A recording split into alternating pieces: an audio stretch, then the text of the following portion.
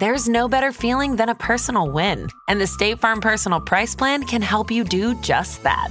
Talk to a State Farm agent today to learn how you can bundle and save with the Personal Price Plan. Like a good neighbor, State Farm is there. Prices are based on rating plans that vary by state. Coverage options are selected by the customer. Availability, amount of discounts and savings, and eligibility vary by state. Due to the graphic nature of this murder case, listener discretion is advised. This episode includes dramatizations and discussions of murder and assault that some people may find offensive. We advise extreme caution for children under 13. Hey, Del, give me a high life. Is that all you'll be having for breakfast? Hey, if I wanted judgment, I'd stay home and get drunk in front of the wife. I'm just messing with you. If we turned folks away for drinking before noon, we'd be out of business. He hasn't come by today, has he? Who's that? Oh, come on. You know, Ken McElroy. You're not gonna leave if he does, are you? I lose business every time his truck's parked outside. He shot 2 men already. Nobody wants to be the third. What's that son of a bitch gotta do to get what's coming to him? He's been stealing our livestock for years, raping our women, threatening and shooting old men, and he's still walking free. It's his shyster lawyer, McFadden. How does a guy like that sleep at night? Very comfortably, I'm sure. In a town far away from Skidmore, and Ken McElroy, too.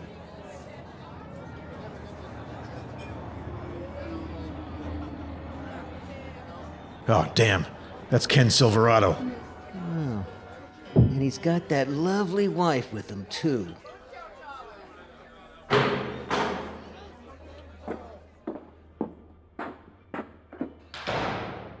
Well, good morning. Don't let me interrupt your coffee. What you got your wife carrying a rifle for, Ken? And the bayonet. Oh, this old thing? That came to do some business. Don't folks buy and sell guns around here, Del? Set it on the counter, then. You know, I'm not quite ready to part with it yet. Feeling like a drink first. Honey, pay Del for a 6-pack and bring me one at this end of the bar. Well, you heard him. Where's the beer?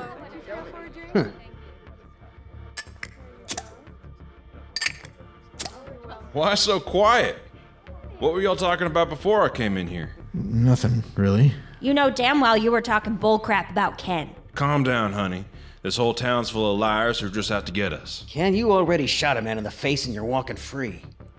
Why can't you count your blessings, pack up, and get out of Skidmore? I'll stay or go wherever I damn well please. You know what? Maybe I changed my mind about the gun. You shoot a man in the head with a rifle, he's not taking no witness stand. What do you think? It's not too late to give old Bo a pop in the head. Then I'll carve him up ass to neck like a turkey with the bayonet.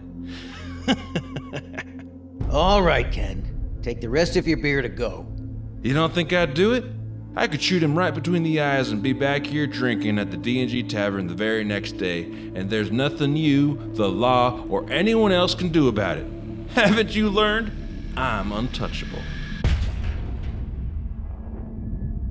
Ken McElroy spent the majority of his adult life terrorizing the residents of the town of Skidmore in northwestern Missouri. From the 1960s to the early 1980s, he got away with multiple incidents of robbery, rape, and assault in the small 400-person town. Through slick lawyering and intimidation tactics, McElroy garnered a Teflon reputation when it came to the law. The justice system failed to convict McElroy on over 20 felony charges, leaving the people of Skidmore to live in fear while this bully walked their streets. Sometimes the murders we look into on this show are technically considered unsolved, even when the police are convinced of the perpetrator of the crime. It might be because there isn't enough evidence to charge a suspect, or because the accused escapes a guilty verdict at trial. For most of Ken McElroy's life, that's how his many crimes ended up unsolved. So when McElroy publicly joked that he might kill a local shopkeep, it wasn't entirely unbelievable that he might not only do it, but also get away with it. But this episode of Unsolved Murders isn't about the town bully that got away with murder. No, this episode is about the town that got away with murdering its bully. Because on July 10th, 1981, 10 days after making those threats in the local tavern, McElroy was shot dead in broad daylight. And despite dozens of witnesses on the scene, no one came forward to identify the shooter, which is why to this day, not a single person has ever been charged with the murder of Ken McElroy.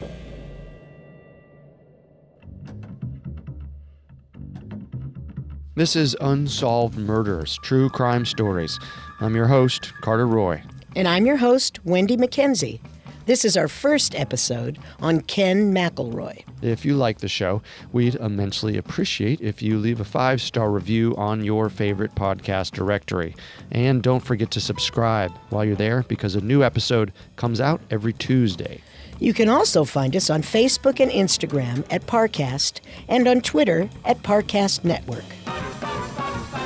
So how, exactly, does a man who's gunned down in front of a crowd of witnesses end up in unsolved murder? There's an old joke about Texas that may as well apply to Skidmore, Missouri, in McElroy's case. An out-of-state lawyer goes up to the Chief Justice and asks, "Why is it that out here you routinely hang horse thieves, but oftentimes let murderers go free?" The Chief Justice replies, "Because there never was a horse that needed stealing." Is it possible that after decades of tormenting the town of Skidmore, the residents thought McElroy had become a person who needed killing? To get a better idea of what might have been going on through the minds of the people of Skidmore on that hot summer day in 1981, let's take a look back at the life of Ken McElroy. Ken McElroy was born June 1st, 1934, the 15th of what would be 16 children of Tony and Mabel McElroy. His parents were poor farmers who moved from eastern Kansas to the Ozarks and finally to northern Missouri looking for work. In the 1930s, Tony eventually found a tenant farming job and settled in Quitman, just 6 miles north of Skidmore. His salary was $1 a day, and because he had healthy sons who could help out with the labor, he provided a real bargain for the owner. Not such a great bargain for the McElroy boys, though.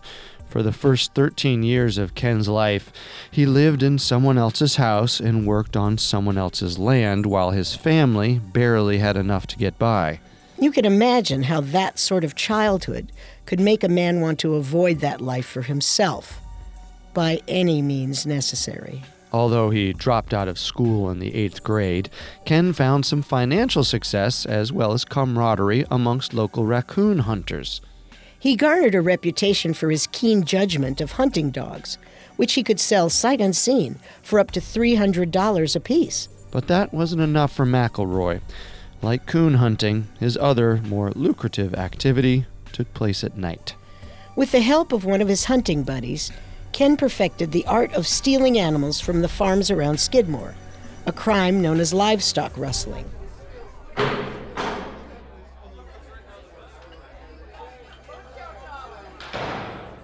How'd it go with the auction house, Chuck? Whiskey. Straight. Not bad, huh? Nothing good enough to replace your 2 steer that went missing? You mean that went stolen? Another. And yeah, there were 2 there that would have replaced mine perfectly, because they were mine. And everyone knows it was Ken who stole them. Did you talk to the auction house? I yelled at the auction house. And know what they told me? Prove it. Let's make that a double on the house. Because Missouri didn't require branding, McElroy was smart enough to steal unmarked livestock. And livestock wasn't the least of it. Other items began disappearing from homes and farms around the area. Gasoline, grain, alcohol, antiques, anything that could be sold. During one 3-month period, it was estimated that over $100,000 worth of property had been stolen from local farmers. It was hardly a secret who was behind all of these thefts in Skidmore, but McElroy always managed to avoid arrest. To give you an idea of how that happened, one farmer who filed charges against Ken McElroy later withdrew them after Ken smashed the man across the face with a rifle. As if getting away with the crime wasn't enough, Ken's ego was far too big for him to keep quiet about it. Rubbing it in the faces of the people he stole from seemed to be half the thrill. Good evening, gentlemen. Ken? How much for a shot of your finest bourbon? Know what? I'll just buy the bottle. Jesus, Ken, you carry your money in a sack now? Can't fit all this in a wallet. You got change for 100? What are you staring at, Chuck? Never seen a bag of money before? That money belongs to me, you thieving son of I a... have no idea what you're talking about, but you look like you could use a drink. Go ahead. My treat. Screw you, Ken. See what I get for trying to be generous? Oh well, more for me. Even law enforcement knew Ken McElroy was behind the thefts, but they couldn't be everywhere at once. Unless they caught Ken in the act, they couldn't pin the stolen livestock on him. His substantial earnings meant that he was able to pay off whomever he needed to look the other way at the auction houses, and he used a network of girlfriends to keep his name out of the sale records. McElroy convinced these women to put his stolen livestock up for auction under their own names so the animals couldn't be traced back to him. Then he'd stop by their homes a few days later to collect his earnings, have sex, and pay them a little something for their help. But McElroy's relationship with these women was anything but mutualistic. If his crimes had stopped at theft, he might have avoided the vigilante justice that ultimately caught up to him. But as McElroy's crimes escalated, he garnered a reputation for abusing women, or more accurately, girls. In his life, Ken McElroy married or shacked up with at least 6 girls between the ages of 12 and 16, some of them at the same time. In his younger days, McElroy was considered good-looking, with dark blue eyes and jet black hair. With the wealth he amassed selling stolen livestock, he easily lured young girls with gifts and rides in his truck. He preyed on girls from poor, uneducated families by hanging out around junior high playgrounds. Sometimes he befriended or even paid adolescent boys to introduce him to their female classmates. He was committing statutory rape with these girls, even when the courtship was consensual, but consent was not something McElroy was too concerned about. If he ever got into trouble with a girl or her parents, he got himself out of that trouble just as quickly by paying them off or threatening to hurt them. Those two tactics, payoffs and intimidation, were the tools Ken McElroy used throughout his life to keep from being held accountable for his actions. We want to warn listeners before we continue that the rest of this episode includes descriptions of rape and assault that some may find offensive. At 18, McElroy married his first wife, a 16-year-old girl named Oleta, but after a few years, he left her for the 15-year-old Sharon. But even as Sharon was pregnant with one of his children, he began grooming an even younger girl, a 13-year-old named Sally. Sally was a skinny, innocent girl with freckles and strawberry blonde hair. McElroy hunted coons with one of her brothers, which gave him an entree into her life. He started picking Sally up from school and buying her candy. As the two got closer, McElroy wanted Sally to move in and share his bed with Sharon, but Sally wasn't interested. Then one night, McElroy dumped Sally out of his car. She was discovered screaming, her clothes torn, and bleeding so badly that she needed to be taken to the hospital. Whatever he did to her that night should have been enough to put Ken McElroy in jail.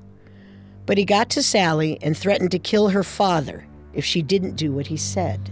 So not only was McElroy never charged with her assault, but a few days later, Sally moved into the house with him and Sharon.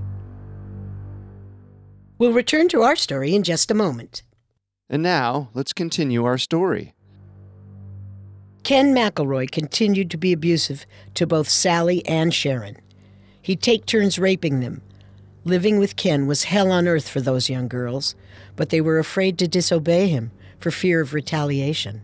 Because of his hold over them, both physically and mentally, Sally and Sharon stayed with him long enough to have 7 of his children. Then, as he had with Oleta before them, McElroy tired of Sharon and Sally and moved on to other, even younger girls. In 1964, Ken McElroy left Sharon in Skidmore along with their children and moved in with a 15-year-old girl named Alice Woods. But he didn't treat her any better than the previous girls. Despite McElroy's constant philandering, nothing but utmost loyalty was expected from Alice, or else. As promised, here's your share of that thoroughbred we sold at auction. You mean that Alice sold at the auction? What do you think, a cop's hiding behind that fence post? Hey, officer, we got 2 rustlers over here. Been using other people's names to sell livestock. All right. Keep it down. It's just the 2 of us out here, dummy. There you go. You know, I saw Alice in town yesterday. She was wearing a bonnet or something. Is that some new fashion thing I should get for my girl? Only if your girl's missing a few inches of her scalp. Her scalp? Came home the other night and caught Alice packing a bag of clothes. Oh, I'm sorry, Ken. She's the one who's sorry now. I grabbed her by the head to tell her no girl's moving out on me, but her hair ripped right out of my hand and she went flying into the wall. How's she doing? She? My wall's the one with a bowling ball-sized hole that now I gotta pay someone to patch up. And you know the funniest part of the whole thing? Turns out she was just putting away laundry after all. Oh, well, the things we do for love, right? As he did before with Sally, McElroy eventually invited a second woman to live with him and Alice. First, it was Marcia Sarit, but she would soon be replaced. McElroy was in his mid-30s when he preyed on another child, 12-year-old Trina McLeod. Their relationship became an open secret, and when Trina became pregnant, she dropped out of school and moved in with Ken and Alice. Both of the girls were miserable, so shortly after Trina gave birth, they made an escape. They took their children and fled to Trina's mother and stepfather's house. When McElroy found out, he was furious. He threatened to break inside the house and kill the 2 girls if they didn't return to him with his children. Scared for their lives, Alice and Trina gave in to his threats. Once home, McElroy beat Alice mercilessly, breaking her nose, both her cheekbones, and her brow. He then forced Trina at gunpoint to perform oral sex on him while her newborn baby lay on the couch right next to them. But that wasn't enough for Ken McElroy. It wasn't just Trina and Alice who had disrespected him. Trina's mother and stepfather also played a role, and Ken wasn't one to let a slight against him go by unpunished. He drove Trina back to her family's house while no one was at home and forced her to watch as he doused the place in gasoline and lit it on fire.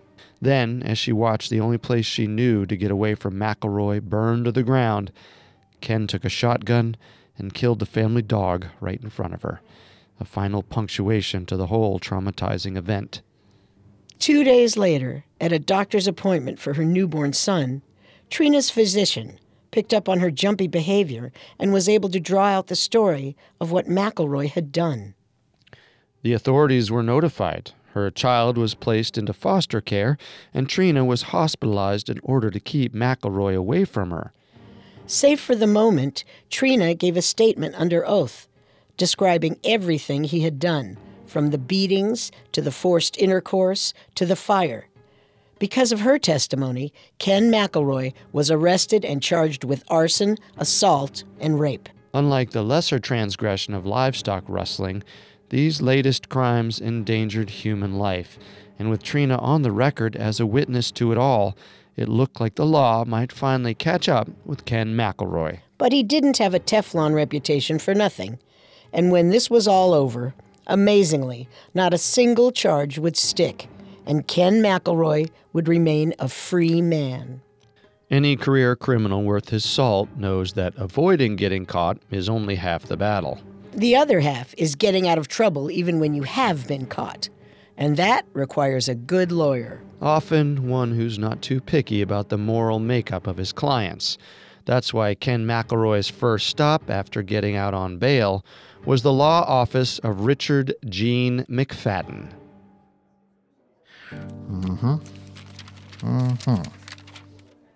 Well, Gene, you think you can get these charges kicked? Rape, arson, assault. Doesn't look good, Ken. But you can get it moved out of town like the other times, right? Delay the court date, put a little distance between the, alleged incidents. This isn't some prize pig you stole. I'll push for a change of venue, keep you out on bail as long as possible, but if this goes to trial... What would it take to get me out of it? I'll take the stand. Tell him Trina's full of crap. Lies all the time. Then it'll be he said, she said, where the she is an alleged victim of assault and rape, and the he is, well, no offense, Ken, but you. So you're saying their whole case is built on her word? I suppose if Trina were to recant her testimony, you might have a shot. But as an officer of the court, I can't advise you to do anything illegal. No, of course not. Why don't you just work on pushing that trial date? And don't you worry about me in the meantime. Sounds like a plan. Oh, Ken, my usual fee is $5,000 per felony. Ah, shoot. Sorry, Gene, how could I forget? Is cash okay? Thus began McElroy's intimidation campaign against Trina McLeod. Trina and her baby had been placed in the foster care of Ginger and George Clement in the nearby town of Maryville while the trial was pending. After several weeks without incident, it seemed like Trina might actually be free of Ken. But then one day, a car and driver showed up on the Clement Street. McElroy had found her. As soon as they saw him, the Clements called the police. Excuse me, sir. Can I ask what you're doing here? Officer, is there a problem with parking my car on a public street? You've been parked here for 4 hours.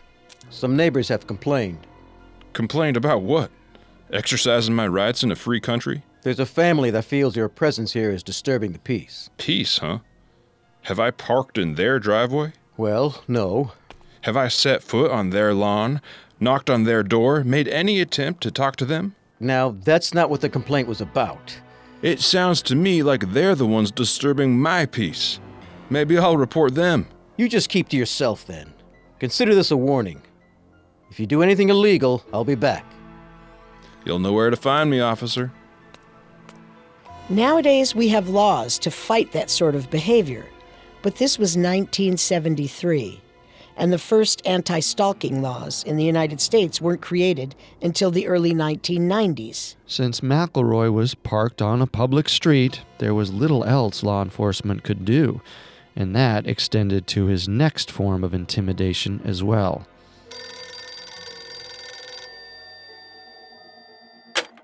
Tell my little bride I'm coming to get her. Somehow, McElroy got the Clements' home phone number and began a series of harassing calls. Once, he even threatened their own daughter. How about a trade? I know where your girls go to school and what bus they take. I think we ought to trade girl for girl, don't you? For their part, the Clements never gave in to McElroy's bullying, and during the time they fostered Trina, they were able to keep him away from her.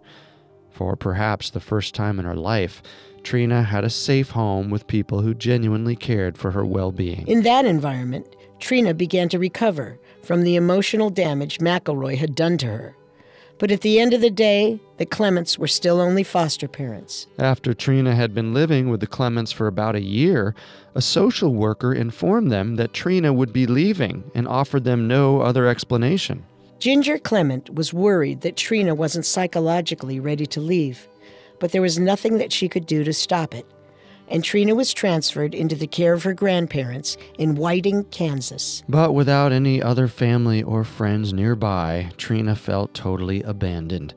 So after a couple months at her grandparents', she made a phone call to the one person she knew would come for her. Hey, Gene. Jesus, Ken, you scared the hell out of me. I'd appreciate you checking in with my secretary next time. How'd my cases look? Tough. They're up to 12 counts against you. And what happens if I marry Trina? If you... I'm sorry, but how would that ever happen? She's at my house right now. Called last week from Kansas begging me to come get her. Well, your wife can't be compelled to testify against you, so I suppose without Trina, they'd have no case. Except there's one problem. What's that? You're still married to Sharon. A few days later, Sharon, McElroy's estranged second wife, came to McFadden's office to formalize her divorce. But there was still one more hurdle to clear before Ken and Trina could be wed. Trina was still under the age of consent to marry in the state of Missouri. They needed a parent's permission. I have no idea what Trina's mother, Treva McNeely, was thinking when she signed the statement of consent. But at the same time, she also signed a statement that there was no coercion involved. And just like that, 4 days before the rape case against McElroy was set to go to trial, the victim and the accused became husband and wife. With the prosecution's only witness now the wife of the defendant, the charges against McElroy were dropped. Even though several exceptions to spousal privilege could have applied to this case, the problem was more of a practical one than a legal one. Not only did marrying McElroy indicate to the prosecution that Trina would be an uncooperative witness, but she also gave a sworn statement that all of her previous accusations against McElroy were untrue. She claimed to have made them all up because she was jealous.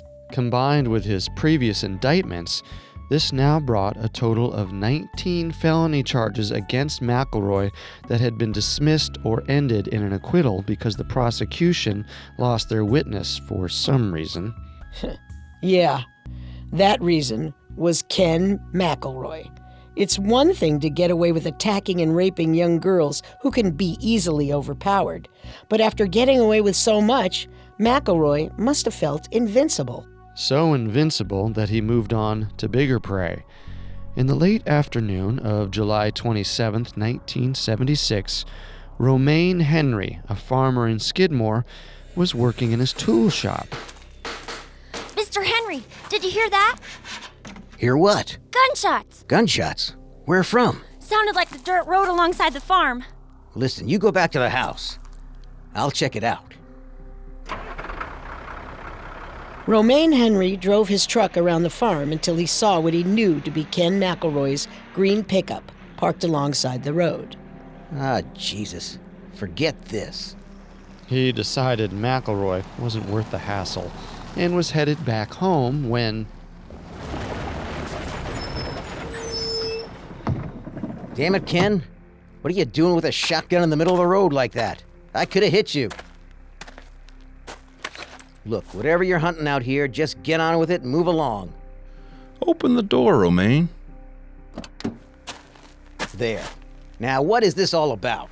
Were you the dirty son of a bitch over at my place in a white Pontiac? Jesus, Ken. Put that down.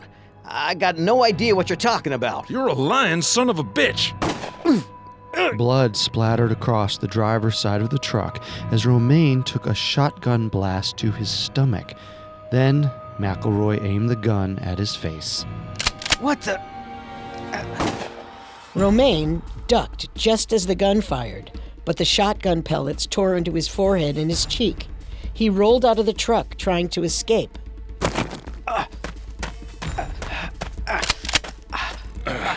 God damn it. The third shot missed, and as McElroy was reloading, Romaine climbed back into the truck and floored it out of there.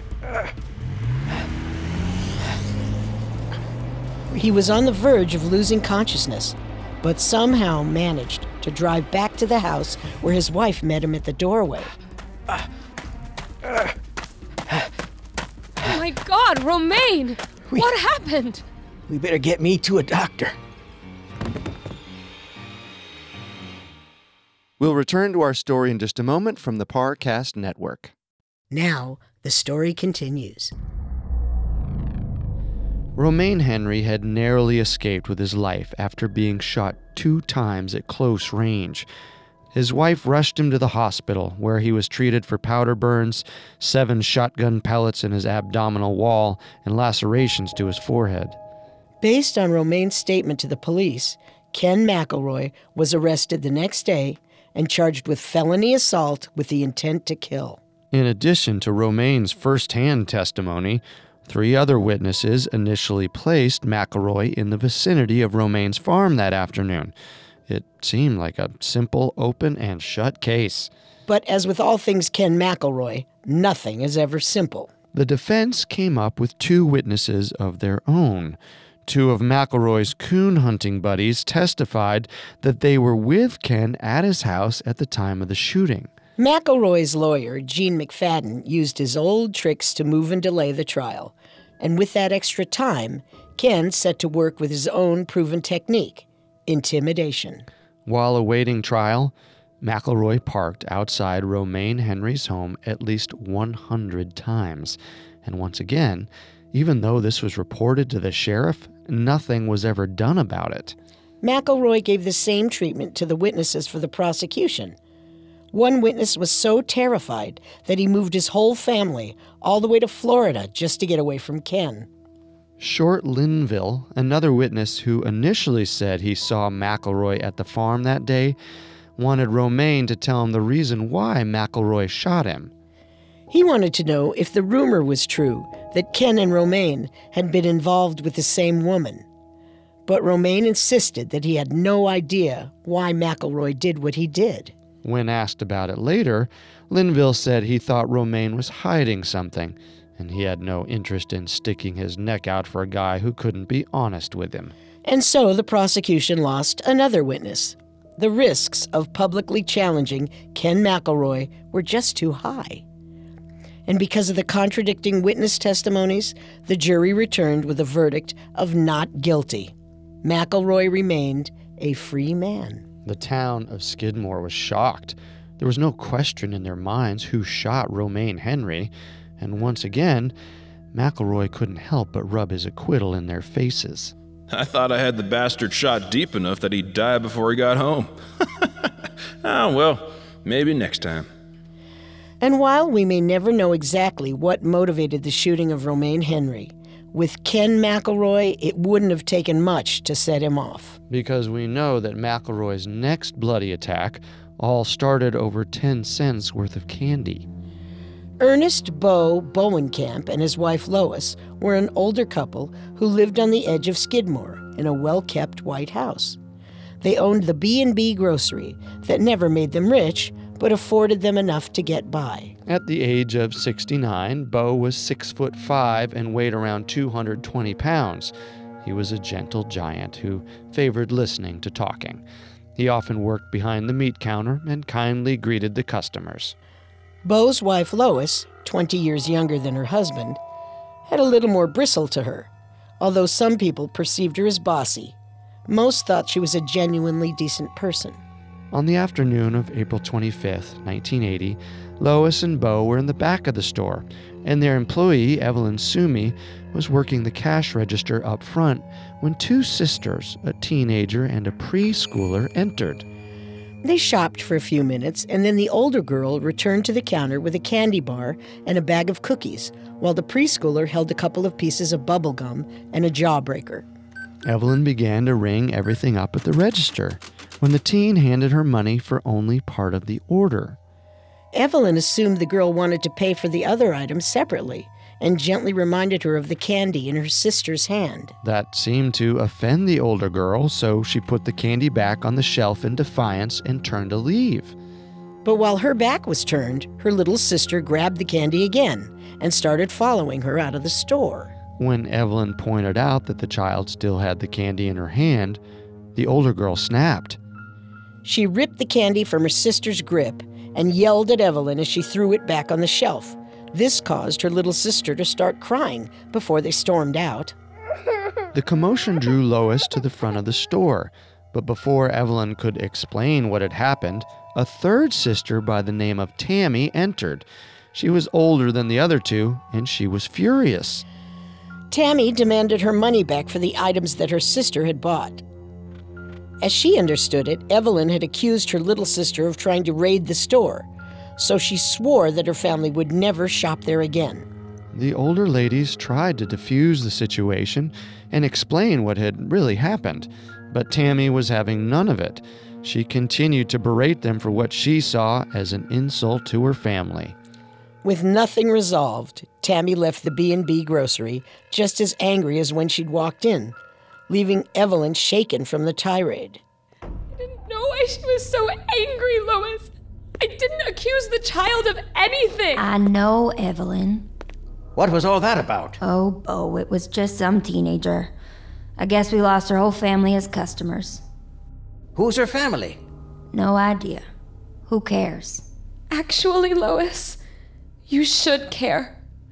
Those 3 girls are Ken McElroy's daughters. Bo and Lois had never set eyes on Ken McElroy before, but 20 minutes later, they got their chance. That's Ken, all right. What's that he's got in his hand? Who's the boss around here? I am.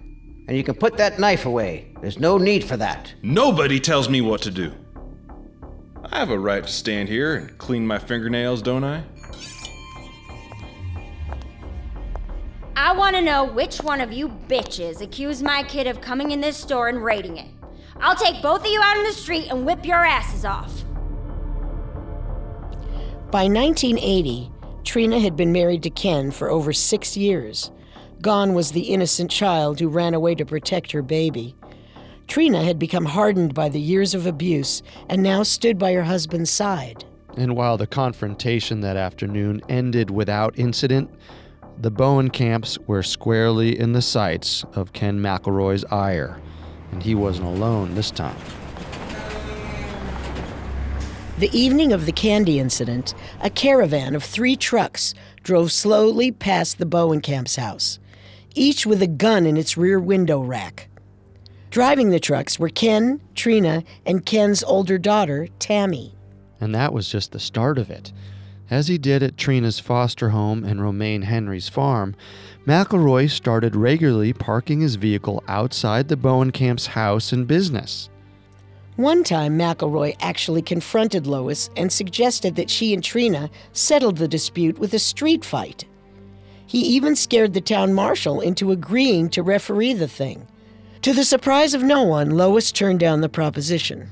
But every time the Bowenkamps called for help, they got the brush off from the authorities. From what they could see, or chose to see, Ken hadn't done anything illegal, and he wasn't going to. Woo!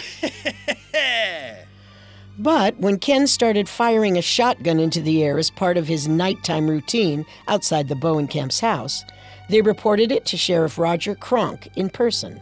Sheriff Cronk told them he'd file a report and share it with the county prosecutor. But for whatever reason, that report was never filed, and no further investigation into the incident took place. July 8th, 1980 was hot and muggy in Skidmore, and it just so happened to be the day that the air conditioner at the B&B grocery decided to quit working. So Bo went by the store after hours that evening and put himself to work breaking down old boxes at the loading dock while he waited for the repairman to show up.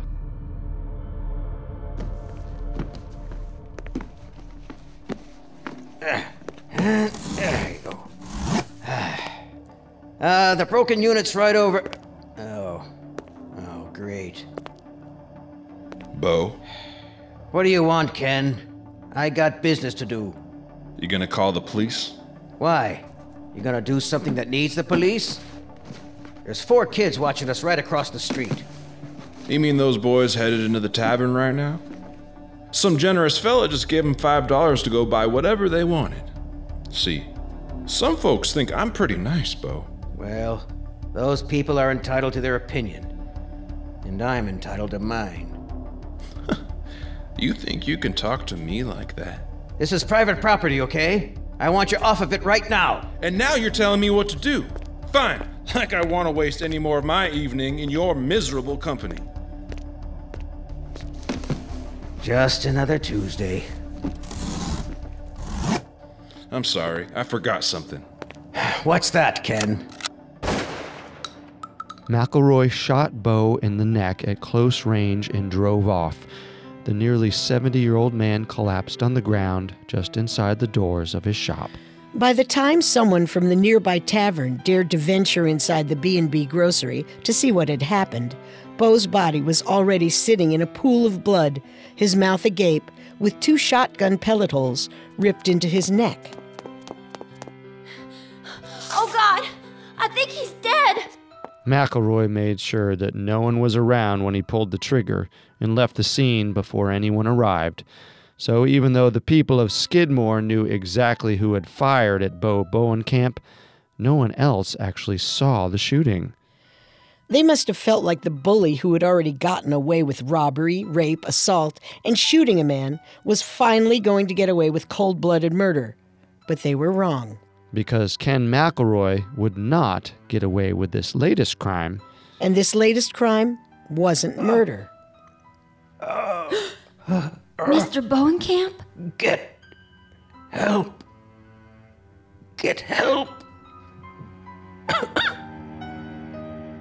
Next week, we'll tell you how the law finally caught up to Ken McElroy, but it was too little, too late for the people of Skidmore.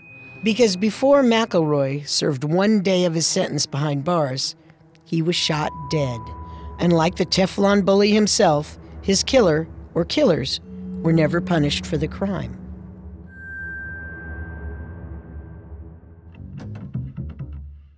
Don't forget to subscribe to Unsolved Murders on Apple Podcasts, TuneIn, Google Play, Stitcher, Spotify, or any other podcast directory. If you like what you hear, leave a 5-star review or tell us what you think on social media. We are on Facebook and Instagram as @Parcast and Twitter @Parcast Network. It seems simple, but it really helps our show. A new episode comes out every Tuesday, and next Tuesday we'll continue our investigation into the murder of Ken McElroy. We'd like to thank you so much for listening. And we'll see you next time. If we live till next time.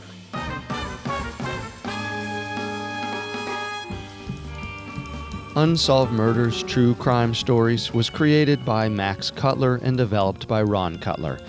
It is a production of Cutler Media and is part of the Parcast Network.